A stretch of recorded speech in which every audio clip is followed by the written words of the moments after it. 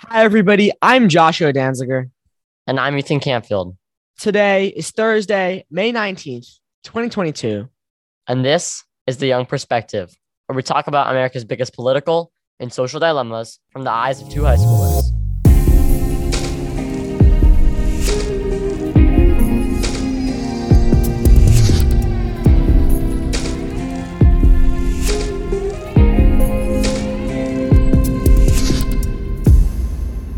Welcome back, everybody, to another episode of The Young Perspective.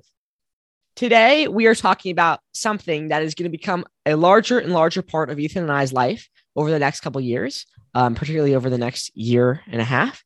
Ethan and I are finishing our sophomore years off.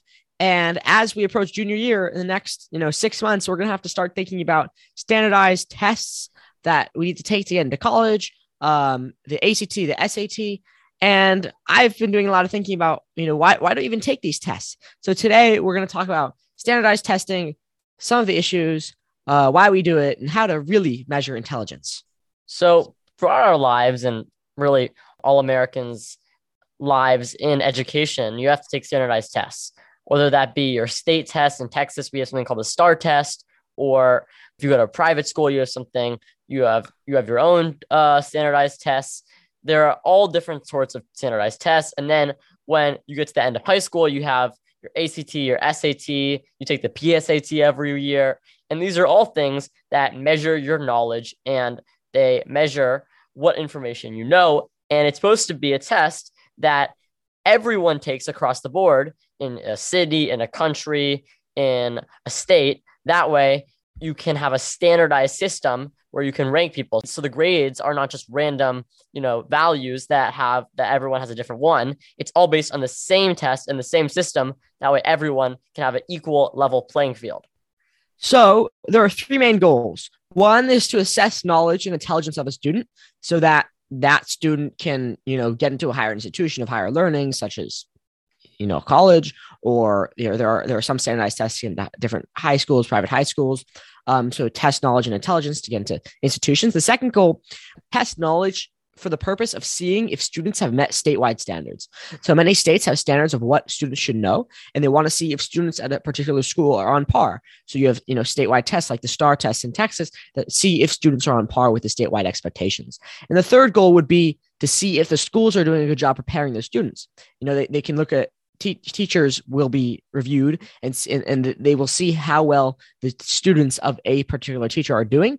If they're doing poorly, that could be reflective on the teacher. So they're also used as a tool to identify how teachers are doing. So one of the things that Josh mentioned was intelligence. And so the STAR test measures intelligence through math problems and science problem and English problems. You read a paragraph and you have to answer questions about it. The grammar problems, all sorts of different problems that are things that you learn about in elementary school through high school. But what about things like creativity or problem solving or emotional abilities? These are all things that could play a role in intelligence that can't be assessed by something like a standardized test. So the issue is, in our world, what makes people successful is a lot more than just whether you're able to answer a couple hundred multiple choice questions about random passages. What is intelligence? And I think intelligence, a lot of what intelligence is the ability to problem solve, which I can tell you from my experience with the PSAT. I don't think the PSAT really, or other standardized tests like that, really assess students' ability to problem solve. And problem solving in the real world allows you to, to fix problems at businesses, to fix problems within whatever job you have. And that's how you move up rank. And that's how you become more successful in the world.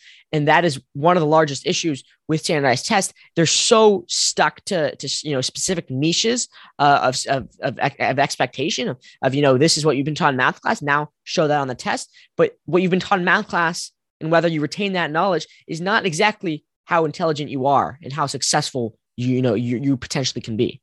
Right. And so while knowledge of math and science and English and reading are important, there are other factors that determine someone's abilities of success and intelligence that can't be assessed by something like a standardized test, which is one of the problems with the system being used as the sole ranking of a student, whether they go to a college or in terms of ranking at a school.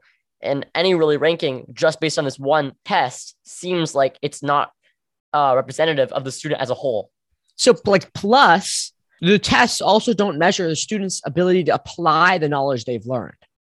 So they might have learned how to use a specific math theory or something, math concept, let's say probability, and they may be able to talk about probability on the SAT, but are they able to take probability and figure out the probability of them getting hurt in a car crash, or the probability of them getting into college, or the probability of all these different things that we actually need in life? The application is where students are often lacking, because in the classroom, students are preparing for the test rather than preparing for the real world where they'll have to use this knowledge. Yeah, and this is really important because learning something for the use on a test, whether that be a standardized test or just a test in a class, you're learning it for the sake of memorization, and then you forget it. Often when you cram and studying the night before a test, you remember it the next day when you have the test, but you forget it 2 days later, and you never use that information again. It immediately goes out of your brain just because you're using it for that test.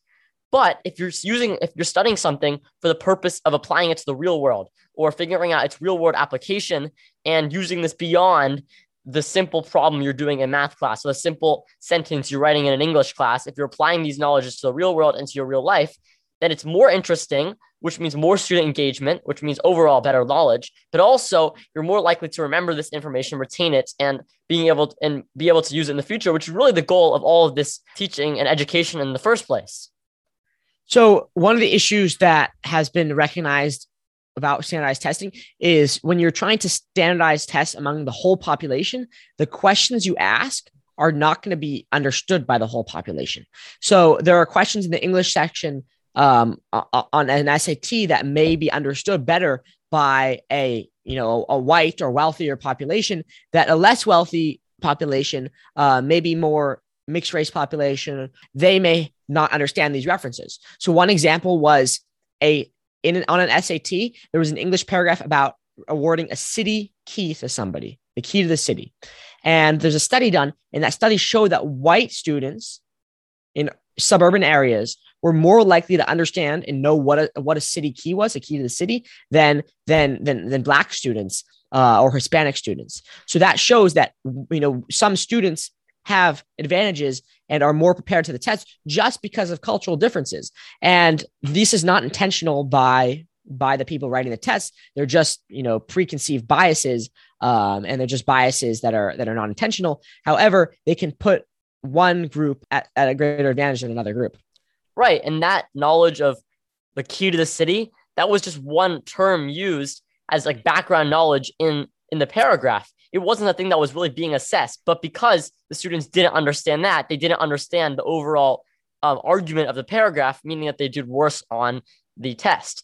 And so it shows how all these small little things that are just overlooked by test makers are actually affecting the results that are seen in the students. And this is actually representative of how the SAT, and which is really one of the first standardized tests, came to be. It was actually used by the U.S. Army in the early 1900s as a way of separating white and Black applicants to the Army. They wanted to segregate them, and they believed at the time that white students had a higher intelligence than Black students. And so they used these tests as a way to weed out the Black applicants, horribly racist and segregationist. However, they used this because they knew that the white applicants would know about certain terms that they applied to their lives versus that wouldn't apply to. So what are some of the other reasons that some students may do poor on this test than other students? One of them, is cultural differences, as we've mentioned before, but other ones are related a lot to experience shared by most students. Students, especially in the last 10, 15 years, studies have shown, experience incredible amounts of anxiety because society, their parents, their teachers, their schools tell the students that they need to perform on these tests or bad things will happen. Or they won't get into college, or they'll never be successful. Of course, these things aren't true, but there's incredible amounts of pressure put onto students, and students get so nervous for tests that when they get into the testing room, they're not able to perform because their brain is blocked and they can't think through it. It's gotten so bad that on some Stanford exams, in the instruction booklet for the teachers, the instruction booklet has a section for the teachers telling them what to do if a student vomits on the test. Because obviously in the past, there has been an issue with students who had so much anxiety that they vomited on the test. That's not a healthy way to express your knowledge and to show how intelligent you are. And it's not really a real measure of how smart people are. And we see it firsthand as high school students. Every year when midterms and finals come into play, students go into deactivation mode, really. They break down, they're anxious, they have panic attacks, and they're doing a final in which they know the information, they're ready for, they're prepared for, but they shut down just because of extreme anxiety that's placed on them because of a system that tells them that they have to do well, that they have to focus, that they have to do well in these exams, or their whole life will fail because of this one bad test. Someone's whole life should not be based on one exam. I agree that final exams and midterm exams and school tests can be just as anxiety causing as standardized tests, such as SAT, ACT, statewide, test. However, I think there's a key distinction that needs to be made. Statewide tests and the SAT, ACT, these tests are trying to measure knowledge and intelligence. So they're not about what the student has been taught in the classroom as much as how smart the student is and is really trying to understand the student. So for school tests, it's more reasonable to put students under anxiety because that might motivate them to study the material and prepare themselves for the test. Though the anxiety is really bad for, final exams at school, you can prepare yourself for the test because you've been taught all that information during the school year. But for a standardized test, there's really no reason to have so much anxiety about it because there's not much a student can do to study the night before. A student can't binge study the night before. It's not a good idea for any standardized exam. So they're much different than a school final exam. Some of the supporters of standardized tests claim that without standardized tests, the system will be broken because grades vary widely across the nation based on the teacher you have. One person could have a really easy teacher while someone else has a really hard teacher, or a class itself could just be made to be harder or easier. And so it's not fair to base someone based on these grades because, in one class, while someone will get an A, that could be a C in a different class. So that's something where we need a standardized test to show the rankings of students. And also the data that's collected from standardized tests is actually used by states to decide what schools and school districts need the most funding to increase their standardized test scores and increase their learning. And without these tests, the data from these standardized test scores, the low standardized test scores, then they won't actually get this funding. The states need to see the data to actually give the funding. And so it's one of the best ways that these school districts get the funding that they need. So what is the solution? One of the things that universities have been doing in the past couple of years is they've been making standardized tests optional. So if you are of lower income, you can't afford to take the test. You can't afford to pay for the tutoring, so you get a worse score. Then you can choose to send a score to many schools or not send a score, which has been very helpful for a lot of students. It's also been challenging for the system because the way the system's been run for 50 years is that standardized tests were a large part of the college admissions process. And as colleges and universities shift away from standardized tests, they get a lot more applicants. And they're having to figure out systems of how to really judge an applicant when they don't have these standardized test scores or when they don't put as much weight on these scores. I think it's definitely not an easy problem to fix. Obviously, standardized tests have a purpose. They're necessary for the society that we have in which going to college is a huge priority. And in doing so, colleges need a way to determine which students to admit and which students to not admit. However, the current system is also not perfect. It's very biased and it's misrepresentative of the actual student itself, who might have other skills that are just as important to their overall success in life and in college, other than just their intelligence in the form of whether they know about math or science or English. And I think this is a larger educational issue within the education realm. The point of education, from my opinion, is not as much to teach people X, Y, and Z information that they need to memorize and they need to, reproduce on the math section of the SAT or the ACT. That is not education in my mind. In my mind, education is teaching people how to think, how to solve problems, and taking these thinking skills, these critical thinking skills, and applying them to the real world after high school, after university, after college. So in the classroom, teachers need to focus less on preparing people for the standardized tests and more on preparing students for the real world. This is going to bring a close to this week's episode of The Young Perspective. We want to thank you all so much for listening. Remember to check out our Instagram, _young_perspective, or you can check out our website, theyoungperspective.net.